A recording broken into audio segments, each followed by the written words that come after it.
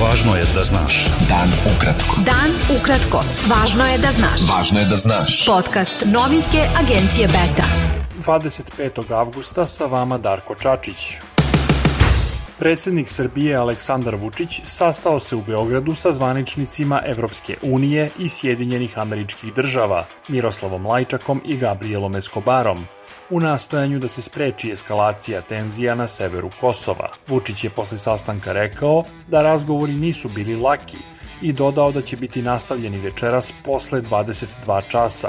On je kazao da će se boriti za mir i stabilnost, ali da neće odstupiti od vitalnih nacionalnih interesa i bezbednosti građana. Lajčak i Eskobar su danas doputovali u Beograd sa Kosova, gde su razgovarali sa predstavnicima vlasti, opozicije i Srpske liste u pokušaju da nađu rešenje za spor oko mera kosovske vlade koje se odnose na preregistraciju vozila sa srpskim tablicama i izdavanje ulazno-izlaznih dokumenata.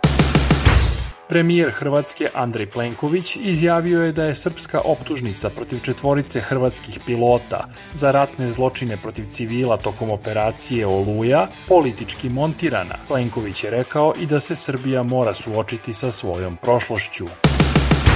Odbornik koalicije Moramo u Skupštini Beograda Miloš Baković-Jadžić saopštio je da je tajno osnovan stručni savet gradonačelnika Aleksandra Šapića i da će plata svakog savetnika biti 160.000 dinara.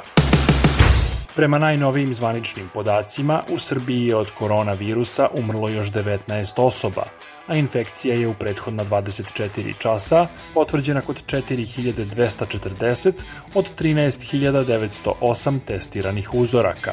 U bolnicama su 683 COVID pacijenta, od kojih je 31 na respiratoru. Institut Batut saopštio je da je na teritoriji Srbije do juče potvrđen 81 slučaj obolevanja od groznice zapadnog Nila među ljudima. Beta. Dan ukratko. Budi u toku. Ukrajinske vlasti su saopštile da je najmanje 25 civila poginulo i da je više desetina ranjeno u ruskom raketnom napadu na železničku stanicu u regionu Dnjepropetrovsk. Rusija je odgovorila da je njen projektil Iskander direktno pogodio voz na toj železničkoj stanici i ubio 200 ukrajinskih vojnika koji su bili u njemu.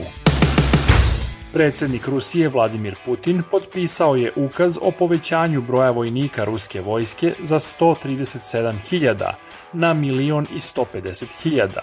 Kremlj je saopštio da u Ukrajini ratuju samo dobrovoljci po ugovoru, odbacivši tvrdnje da se razmišlja o široj mobilizaciji. Nuklearna elektrana Zaporožje isključena je sa ukrajinske električne mreže, saopštila je državna kompanija Ukrajine Energoatom. Poslednja 2 reaktora su isključena sa mreže pošto je požar oštetio nadzemne električne vodove. Kompanija navodi da je nuklearna elektrana prvi put isključena sa ukrajinske mreže i to zbog akcija ruske vojske. Srpski teniser Novak Đoković potvrdio je da neće učestvovati na US Openu, poslednjem Grand Slam turniru sezone koji počinje u ponedeljak. Titulu će braniti Rus Danil Medvedev. Strani državljani koji nisu vakcinisani protiv koronavirusa ne mogu da uđu u Sjedinjene Američke Države. Đoković je ranije izjavio da se neće vakcinisati, čak i ako ga to spreči da igra na nekim turnirima. Bilo je to sve za danas. Sa vama je bio Darko Čačić, slušajte nas i sutra. Pratite nas na portalu beta.rs I društvenim mrežama. Važno je da znaš. Dan ukratko.